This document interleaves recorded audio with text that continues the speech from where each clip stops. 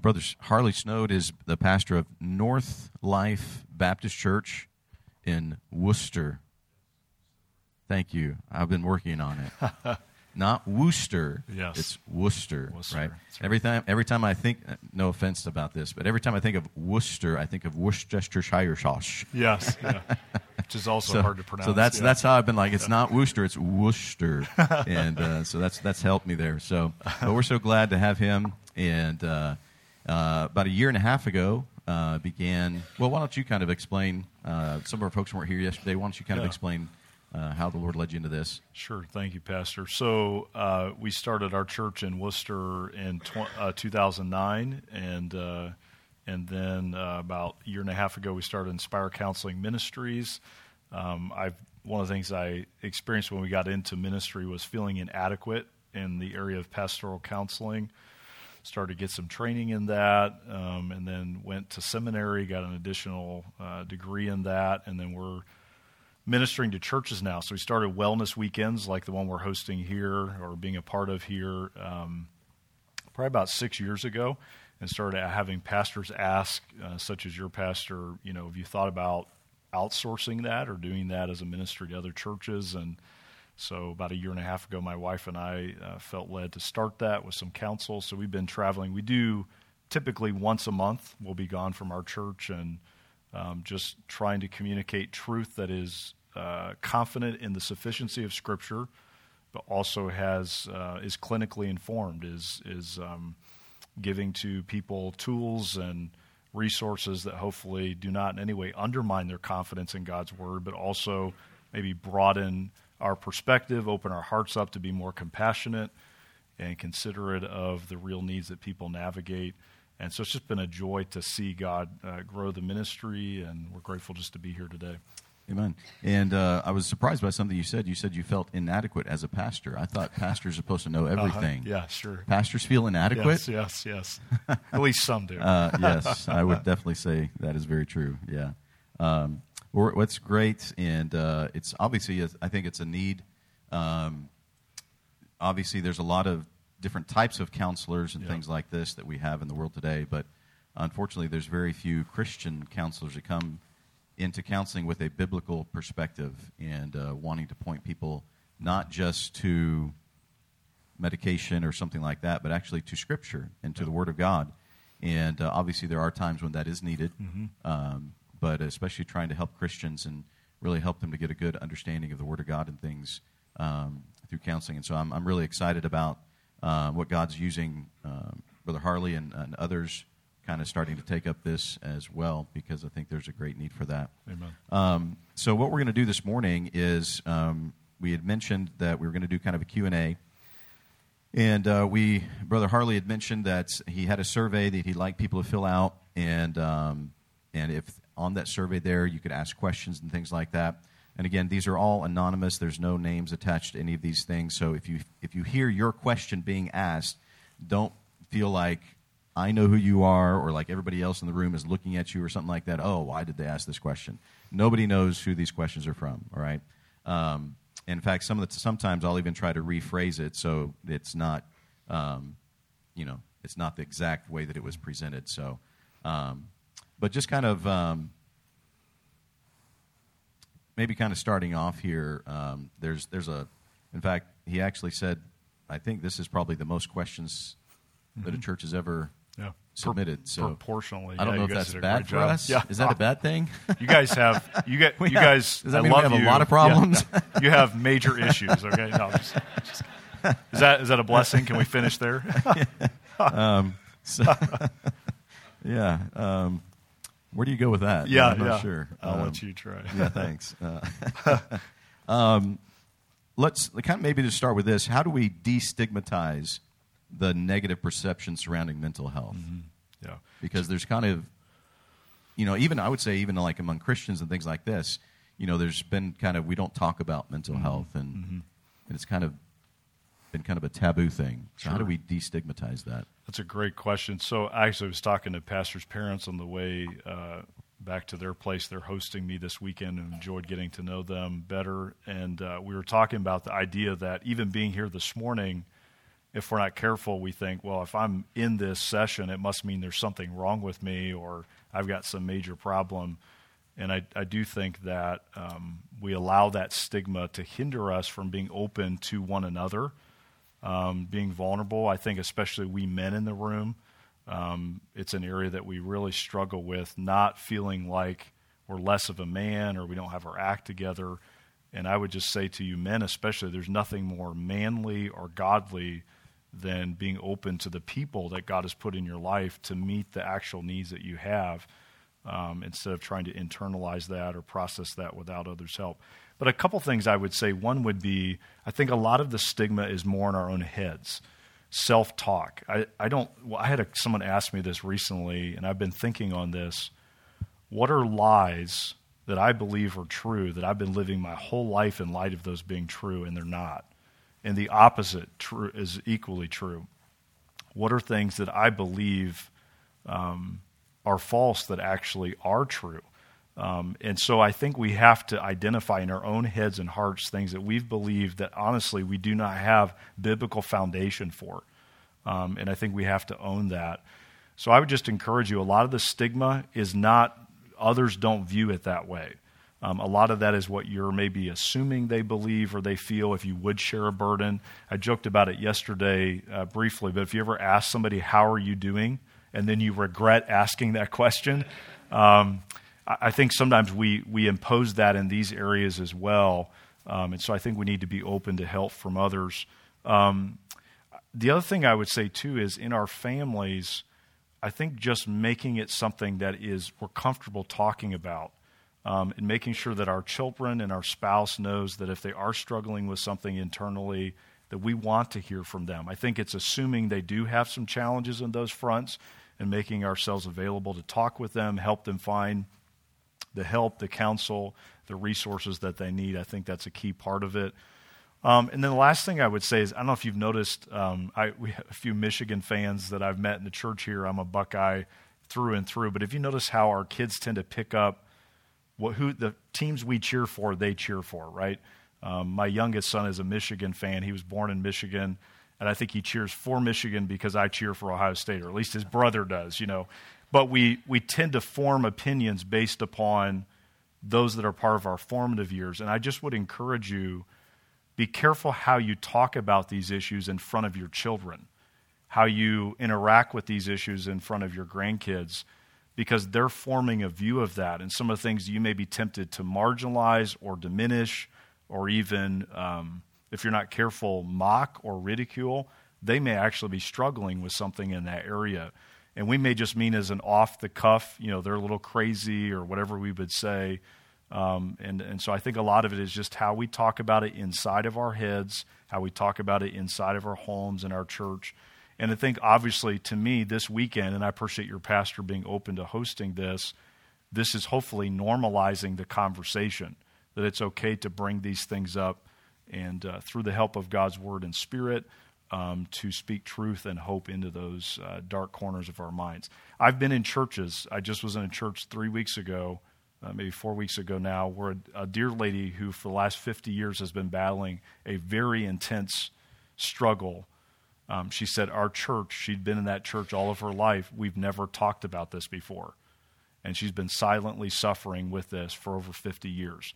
And just to see her break down about that, and I don't want our churches to be that. I don't want my family or my home. So I think a lot of it's just how we talk about it, how we interact with it. Yeah. What part does, maybe we could say, what part does Scripture and the church play in a recovery process? Mm-hmm. And obviously, when we're talking about mental health, yep. There's obviously a broad range mm-hmm. here, right? Yep. Yep. So if we say somebody is struggling with mental health, we're not saying that they're depressed mm-hmm. necessarily. Mm-hmm. We're not saying that, they're having suicidal thoughts, but, mm-hmm. Maybe just because of the stress of work or some things like that, we're just really mm-hmm. down. Mm-hmm. I think when you look through Scripture, you can find there were times when there were men in the Bible that got down. They were discouraged and sure. things like that. So sometimes we can get this idea of,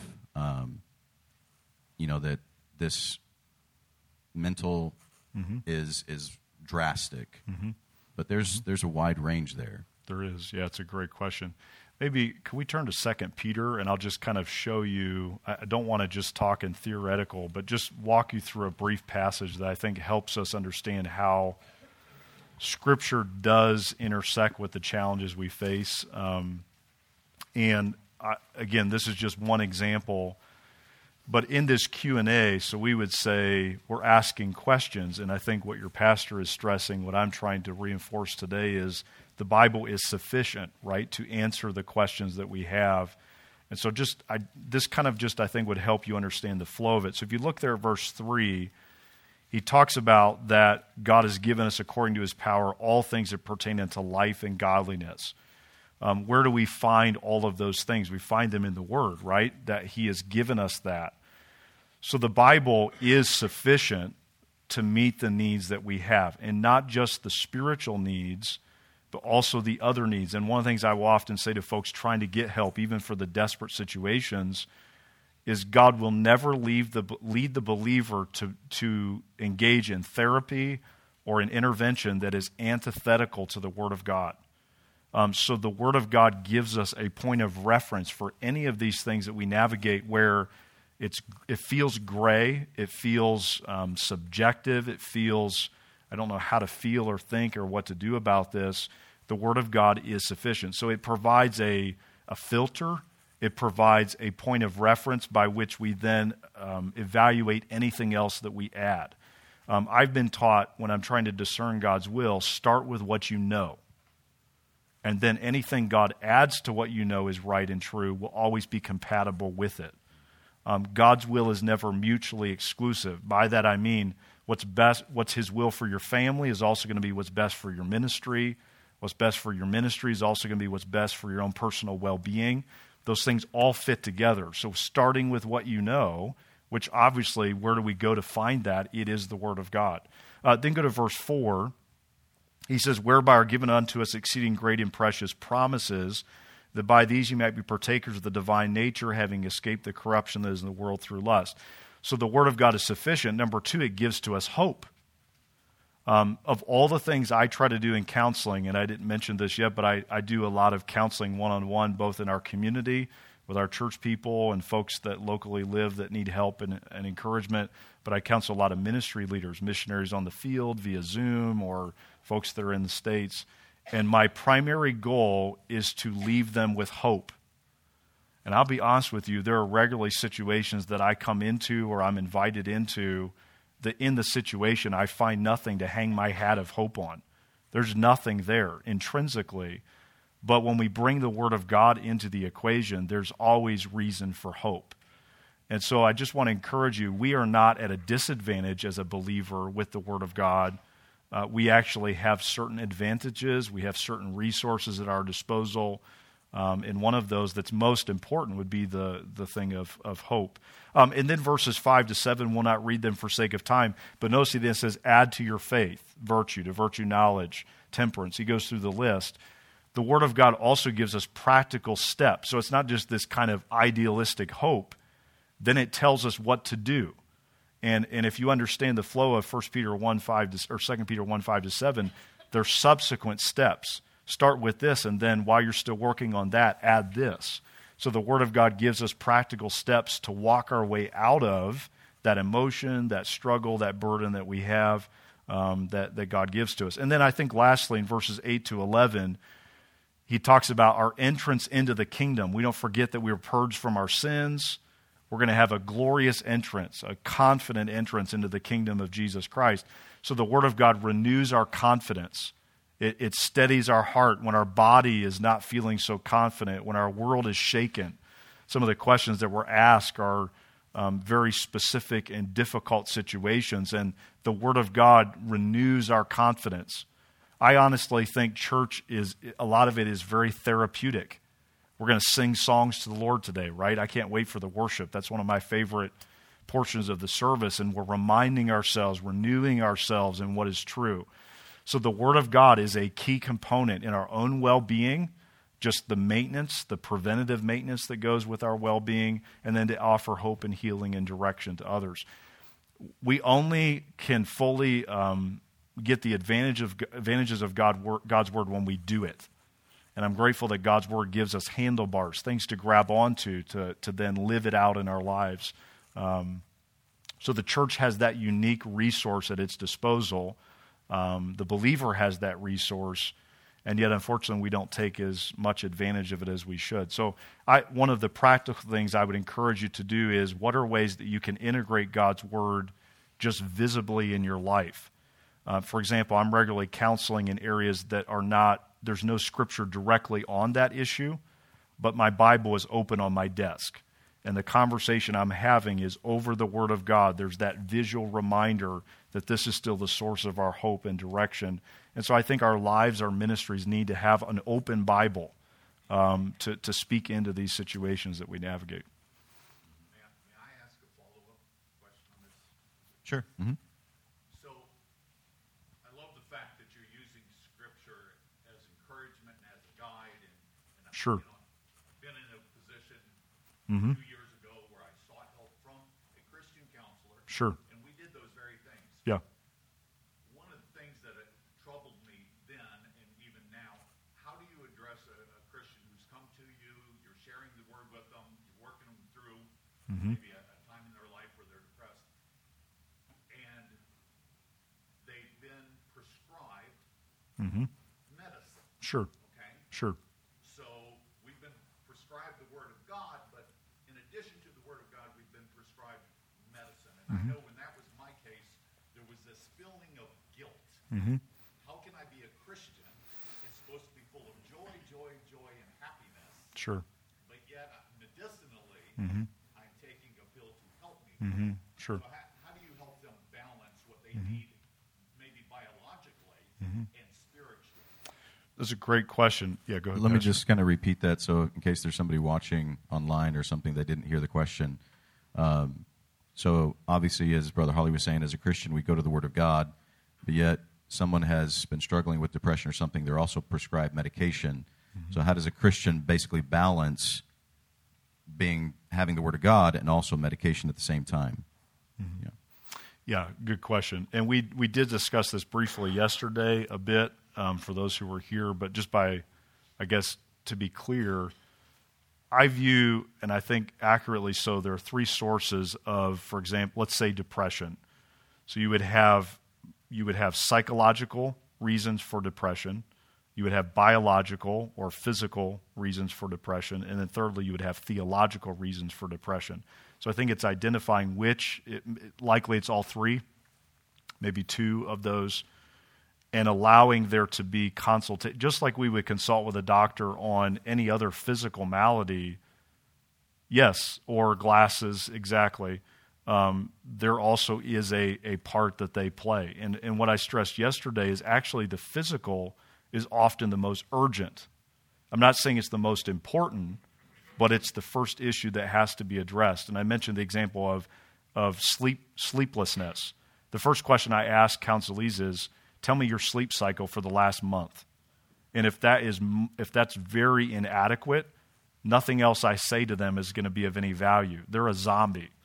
And so it's enlisting those resources that help to stabilize and to address what are called somatic, having to do with the body symptoms, which then allows us to identify what still is spiritual. And one of the things I have found is actually addressing the physical clarifies what is spiritual. It's not that we're saying the physical is more important than the spiritual, but we are embodied souls. For us to say, for example, today, I have a body, but I am not a body, in my opinion, is inaccurate. How we develop is closely tied to our physical development, or the opposite. Some of us are over the tipping point, right? As we begin to feel things unravel a bit or digress a bit physically, we are embodied souls. One day God will glorify that. So because of that, it is foolish to ignore that or to either pass judgment on someone else or to feel guilty ourselves for addressing what is a physical issue. I think the only caution I would give on that is to make every issue only a physical issue is also just as foolish. And I have found, as many of you know, there are side effects, right? It's always a trade-off. And often in my counseling, I've found as we peel back the layers of the onion, the symptoms that they're dealing with are the result of what they did to deal with a root issue. So I think we have to be very discerning and thorough, but I do think it's in coordination, biblical Christian counseling with primary care physician and anything else that needs to be a part of that process. Guilt, that's why I think that's a great question we started with today. That's why that guilt creeps in there. I'm not strong enough. I'm not spiritual enough. And I think that's what this church is trying to counter to give room for God to use. Everything in the world is really a source of God's common grace, right? The rain today, right? The rain last night fell on the just and the unjust. Same is true with certain resources. Those can be redeemed. Those can be used to help us. And I don't know if we have medical personnel in the room or not. I'm sure many of them, they went into that calling not just to pay the bills, but to minister. And I think there's gifts, there's callings there. And so the biblical counselor and church should wisely partner with those resources in addressing that. It's a false dichotomy to say either I'm Christian in my therapeutic model or I am medical and I am biological. Those two things are not meant to be at odds with each other. It's a great question. What about this one? If someone is wondering if they're experiencing depression, where can they begin looking for help? Yeah, so one of the struggles when you're depressed is that often you don't have a lot of energy or drive to initiate or to reach out. And so I do think that that's often a hurdle is just having the initiative and knowing where to turn and how to maybe avail yourself of the help that God has put in your life. I would give you just a couple of things maybe to think about in the area of depression as far as how to find help, where to go. I mentioned this yesterday, but begin with the God-given leadership He's already put in your life. So if you're a teenager or a young adult today, who has God put in your life that you know is in your life? You didn't pick them and they didn't pick you. God put them in your life. Same with maybe a parent, your pastor, letting them into the process of then seeking out additional support. What often happens, and I don't mean to scare you today, but one of the issues we have going right now would be gender dysphoria. And a lot of parents are seeking out psychological help to aid them in addressing that with their child. And the issue that comes up with that, I just had a good friend of mine who's an attorney in Indiana, Joshua Hirschberger, was saying to me that once you get a psychologist involved, if it's between what the psychologist says about that gender issue or the parent, the judge will side with the psychologist every time. So who we choose to help us enter into these conversations largely shapes whether we're able to successfully navigate them or not. So I think that's where the God-given leadership, just like, for example, your pastor, they're going to be a good sounding board to point you toward resources that are aligned with current influence in your life to make sure that it is structured. Not saying, as he has just said, that we're ostracizing or distancing from it, but we need to make sure we're very strategic in how we build those partnerships. The tendency is to say, well, the pastor's in charge of spiritual things. I'm just going to let my doctor, refer me to someone. I think that needs to be done very carefully, and I think God-given leadership currently in your life can help you navigate that. And then I think a key with depression is finding a trusted Christian friend that knows you struggle with it and is going to help you in those low moments. You have some sort of code you just send them that basically says, I'm having one of those days.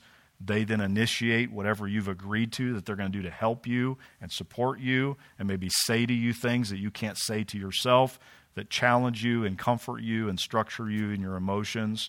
So I think that's key. And then I mentioned it yesterday as well. Don't listen to yourself, talk to yourself. Find Scripture. Find the Psalm 42 passages. Why are you downcast, O my soul? Put your hope in God. Find Scripture that you're going to say to yourself when your emotions are screaming something different or counter that.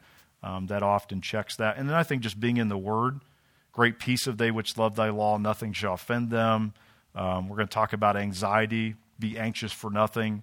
The Word of God gives us things to think about today. We'll be studying that later. So I think it's being in the Word and in prayer with all those other resources brought to bear. Kind kind of you kind of mentioned it, kind of even like in our society today with the gender dysphoria and things like this. Mm-hmm. Why do you think the younger generation seems to be experiencing a lot of almost, I don't know if we would say more anxiety and more stress, but it's just more visible maybe? Yeah. I heard an interesting thought that I've been chewing on that I think I would agree with. Somebody said it's called the Harvard study. They've been doing it for, I think, 80 years now, where they're studying people throughout their life, and specifically how did they trend toward happiness or unhappiness. And one of the men who is a part of that study, they did like JFK when he was in college. He was a part of this study. So it's been going on for a long time. And that question was asked to him, and he said the following. He said, I don't know that previous generations had any less levels of anxiety and depression. They just didn't have the luxury of time to think about it. And so I do think that that's a valid part. Some of our even like moving between churches, and I'm not trying to open a can of worms today on people who hop around to churches, but we're used to certain luxuries. The fact we can even pick and choose what church we go to this morning, there are people in other parts of the world that they have one option: go to church or don't. There's only one Bible preaching church within driving distance or walking distance of their house. I think the same is true with our mental well-being.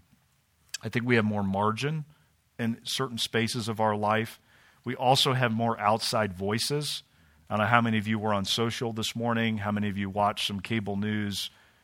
It's in our lives more than it was in previous generations. It's talked about more, which I think is good, like we're doing today. But one of the unintended consequences of that may be we also consider that we may have it more consistently or frequently than we would have.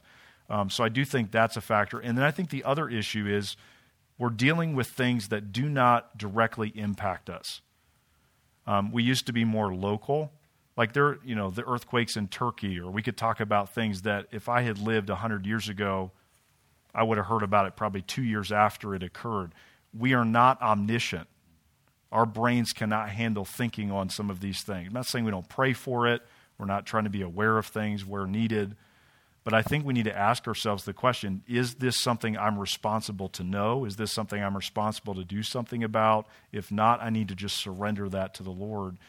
And so I think we're dealing with being inundated not just with information, but then as you've noticed, they tell us how to feel about it, right? You ought to panic, you ought to worry, you ought to vote this way. I'm tired of hearing this is the vote of the generation. This is the most important election of all time. And just that kind of a narrative, the weightiness of that. And I think we have, not maybe willingly or knowingly, but we have followed along in those directions to our emotions. And so I do think for young people especially, not only are they getting too much information at times, they're getting too much interpretation of that information. And so I think we need to be very strategic. I heard the other day, someone added it up, the average American spends 6 hours a day on their phone. 6 hours a day. We're only awake for typically maybe 14 or 15. Think about this. In 12 months, we're on our phone 3 of those months. And so those kind of things, that affects our neurons. It affects our emotions. I'm not preaching against iPhones or anything like that. I'm just saying there are some direct correlations. As those things have increased, so has our unhealth mentally, emotionally, and I think it undermines our community with one another. The virtual convinces us we've connected when truly we have not. And so I think we have to fight that. Wow, that's really interesting when you think about that, correlating a lot of the unhealth and things that is really starting to be prevalent in our society with, just you have any information that you want at your fingertip through social media, through news and things like that. So, yeah, maybe cut back on some of that stuff. Yeah. Absolutely. For someone who has someone in their life that may be experiencing depression or anxiety, how can they help that person? One of the hardest things to do is to help somebody who doesn't want help, right? and I would guess in this room, I mentioned this yesterday, but a lot of times in a wellness weekend, the folks who most need to be here will not be here, and you may be the one representing that adult son or daughter, or that family member or that friend that you know. And so what do we do to help them? And I would say two things. There's more, but the one would be, remember the part, John 15, 16, 17, where Christ says, I'm going away, I'm going to send another, a comforter, that actually that's better for you than me being there. Have you ever thought about that? The fact that us having the Holy Spirit inside of us, that Jesus says that that's better than him being in this room this morning. Like, I struggle to believe that. Like, if Jesus showed up, I'd opt out of being the temple of the Holy Ghost for a few hours, okay, just to have him literally be here and break bread with us and open the Word to us. But the reason for that, if you think about that, is Jesus was in one locale his entire earthly ministry. You and I, we go throughout our week, and God is still present with us. He's in us. He's working through us. And so we have this agent of change. We have the paraclete, would be the word there. And the word paraclete has this idea, one who is called alongside. So I would encourage you with this kind of analogy, our profile as we help these folks who either don't want our help or don't know they need our help or God's help, is to have the profile of one who comes alongside them. We're not talking down to them. We're not underneath them, letting them talk down to us. We are coming just into their life as a peer and saying, I could be struggling, or I have struggled in this same area. Maybe someday I will, but I'm coming into their life. Any other profile is a fleshly profile. To dismiss it, to judge it, to react in any other way than just to say, I'm here to help you through this. And to come alongside them is what invites the Holy Spirit into that conversation. So I think a lot of it is just our profile. And then secondly, I would say it's allowing them to discover the truth for themselves. I don't know how this has worked for you, but have you tried lecturing them? How'd that work out for you? You know, would you sit at my feet and I will tell you what's wrong with you and what you need to fix? And so I found the best way is to give them especially resources that on their own terms and time they can read, they can reach out to. So I'll try to find a book, and there are folks right now that will not let me counsel or pastor them. And I found the best way to influence them is just to share, here's something that spoke to me. Here's a book that I'm reading. Man, it just really challenged my thinking, maybe in the specific area that they're dealing with, but I'm just sharing out the overflow of my own sanctification, and often that's viewed as less threatening. And I've talked to some of them after the fact, and they have admitted that shortly after I advised them to do something or shared something, without me knowing, they clicked on that video, they had read that book. So I think it's allowing them to do it on their own time and on their own terms, and then just being available, saying, if you ever want to talk, I'm here. But you cannot force it. You cannot lecture it. And I would say likely that person will be reached through a third party. If it's your son or daughter and they're away from the Lord or they're struggling physically, spiritually, it's probably going to be someone else that God brings into their life that God will use to speak truth in their life. So I think you're just there to be available, give them resources, but it's the long view, and that's a very tough situation. So, anybody want to make a comment or a question off of that one? You mentioned giving them resources and that nature. I'm a very visual learner, so I don't know if you could tell what are some video resources for helping someone with depression. So I would use, I'm fine with video content, and there would maybe some things I could send you or get you afterwards. I do think the best resources that I have found there, and I don't think I'm showing it in the morning service, but there is a book on depression and on anxiety that I use both to give to those who need it as the one struggling with it. It's about 36 pages, I think both the books are. They're not a long book, but also is something that if you're just trying to understand the problem and help someone. The one book is called Anxiety, the Anatomy and Cure. It's a good little book you can find on Amazon. And then I shared yesterday, Depression, The Sun Always Rises. Those are probably the best 2 little booklets that I have found, and there are some video resources connected to those 2 books, but those would be the first 2 things that come to my mind.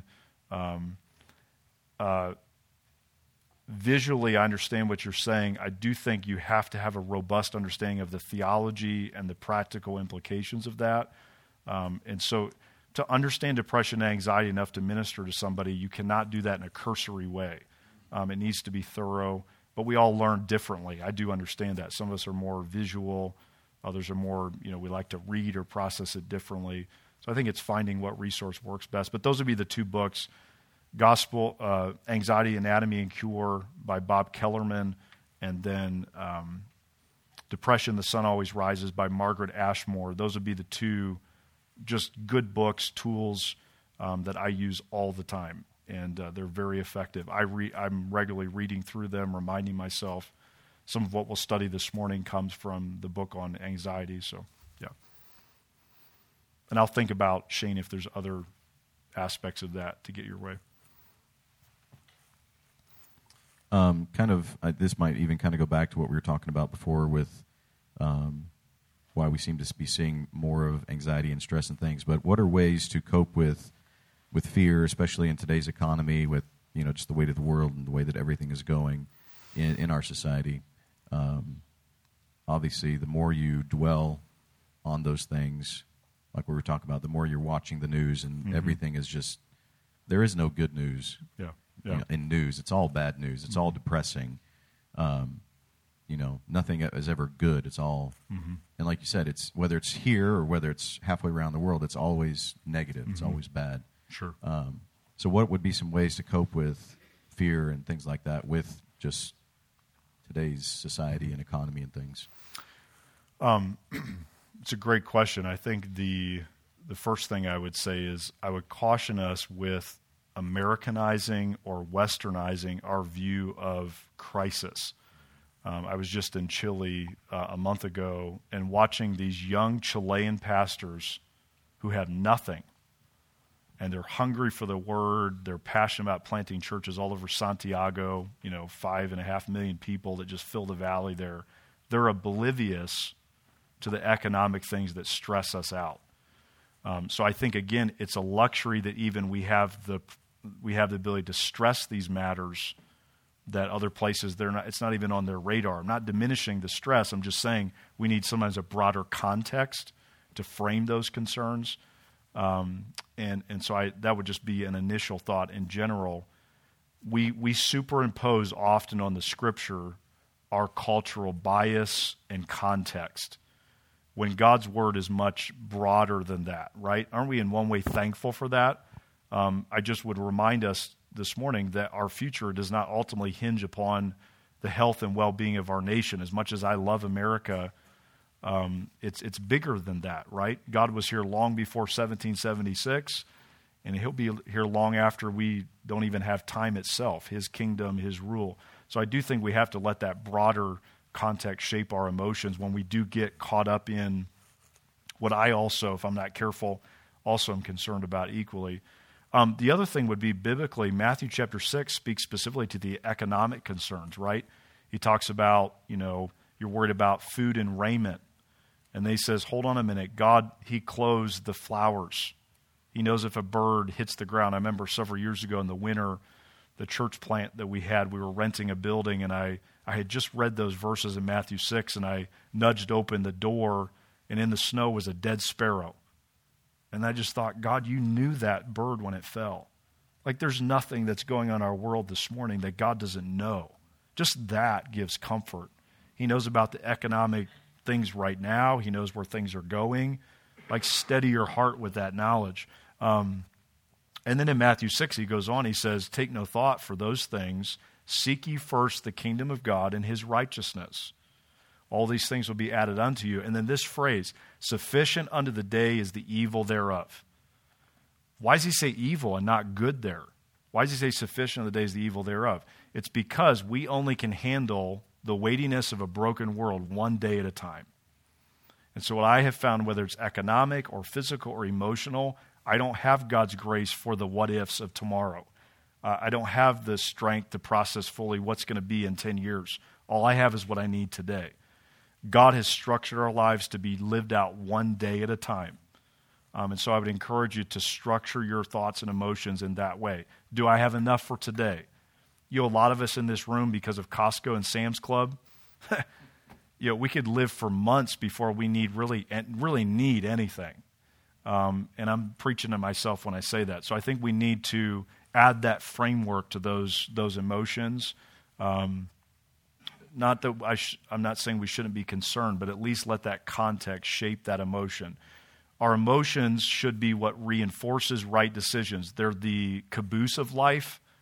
Our thoughts are the engine. So the battle is won in these areas, not in our hearts, but in our minds. God always speaks to our mind, which then affects our heart. What the devil does is he circumnavigates the mind and goes right to the heart with music, with culture, with empty philosophy. And so we have to keep the mind engaged, and we have to allow God's word to structure our thoughts. Is God worried about our economy this morning? He's not. Does our economy and where it's trending, does that in any way threaten God's sovereign plan and will? It doesn't. We just need to hear that out loud probably again this morning. So putting influences in our life that are reminding us of that. David encouraged himself in the Lord when his men were turning on him there at the end of 1 Samuel. And so we have to encourage ourselves in what God has said, who he is, and the fact that he's in control. I think those would be my thoughts on that. Our economy is not our God. It's not where we look for our sufficiency or our strength. It is the God who maybe at times meets our needs through that economy, but it's him. I think you mentioned this yesterday in the first session about how we deal with some of these things also is it's either going to help or hurt in sharing the gospel. Yes. Because people are looking at Christians to seeing how we respond to these things. They're looking at Christians, how do they handle stress? How do they handle anxiety? How do they handle burnout? How do they handle these things? And if we don't respond properly, and again, as we respond properly, that enables us to be able to share the gospel that Christ is sufficient in our life, and that we may not have all the answers, but we know who does. Yeah, amen. And Christ is still in control. And we may not know what's going on with the economy and everything, but we know that, hey, God's not worried about it. Yeah. And so even in how we respond helps us to be able to share the gospel. So good. With others. I think you kind of touched on that yesterday morning. Yeah. Can I add one thing? So could it be that what we're praying for, thy kingdom come, thy will be done, that actually, is it possible that the downturn or the struggle is the answer to that prayer? When has the church most flourished? When we've been most prosperous? No, when we've been on the run, when we've been under the gun. And so what is our priority? Or is it the kingdom of God, or is it our kingdom? And again, that's easy to say, right? I want to eat lunch today. I want to have a comfortable vehicle to drive, and the list goes on, as well as for my kids and grandkids. But whose kingdom is it all about? And I think God may be answering our prayer even through some of these struggles. So I think it's just a change of our mindset. So much of it is just how we view it that affects how we then feel and live as a result of it. Let me give one more here. How do you cope with being alone when spending time with God still isn't enough, and there isn't anyone else available to spend time with you? Loneliness is probably one of the hardest burdens to bear. Whatever else you're maybe shouldering or burdened by, if you have someone to share it with, that helps you. Shared sorrow is decreased sorrow. Shared joy is increased joy. Proverbs 18 says, to have friends, we have to show ourselves friendly. So I do think some of our loneliness, we have to own where that is our responsibility. I'm not saying it always is our responsibility. But then the end of that verse says what? There's a friend that sticks closer than a brother. God gives us his presence and his provision. And God is enough, right? If we have God, that should be enough, at least in theory. I know that's hard at times to live out. But I'd like you to think about this for a second. So loneliness, is that always the antithesis of, or the opposite of God's will? God says it's not good for man to be alone in the garden, right?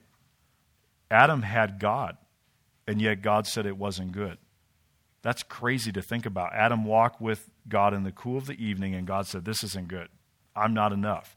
So there is a desire in us for more. There's desire in us for community. So that's a God-given desire. So I don't want to in any way diminish that. But notice that God is the one who filled that void. Though God himself alone is not enough, that's clearly in the text there in Genesis 3, it is God who meets that need in the way that he chooses. And the tendency is, I've noticed in those I counsel, I don't know if some of you who are up in years, maybe your adult children don't visit you as often as you think is not just preferred but right. They're not thinking of you, and that's something that they need to own and fix and amend. But I would just caution us, often we focus that loneliness on everything and everyone except God. That can produce bitterness and resentment and divisiveness. And so I would just encourage you to turn to God, the God who knows that he himself is not enough alone, and to let him bring into your life those that he would choose. And I have found often where that is found in others who are lonely. So being open to the need that you have in a loneliness makes you more sensitive to and open to connecting with others that are in that exact same situation. Not just to commiserate, but to connect and to encourage each other. And so I would encourage you to get beyond the loneliness, see it from God's perspective, look to him first, and then be open to others he puts in your life who are lonely.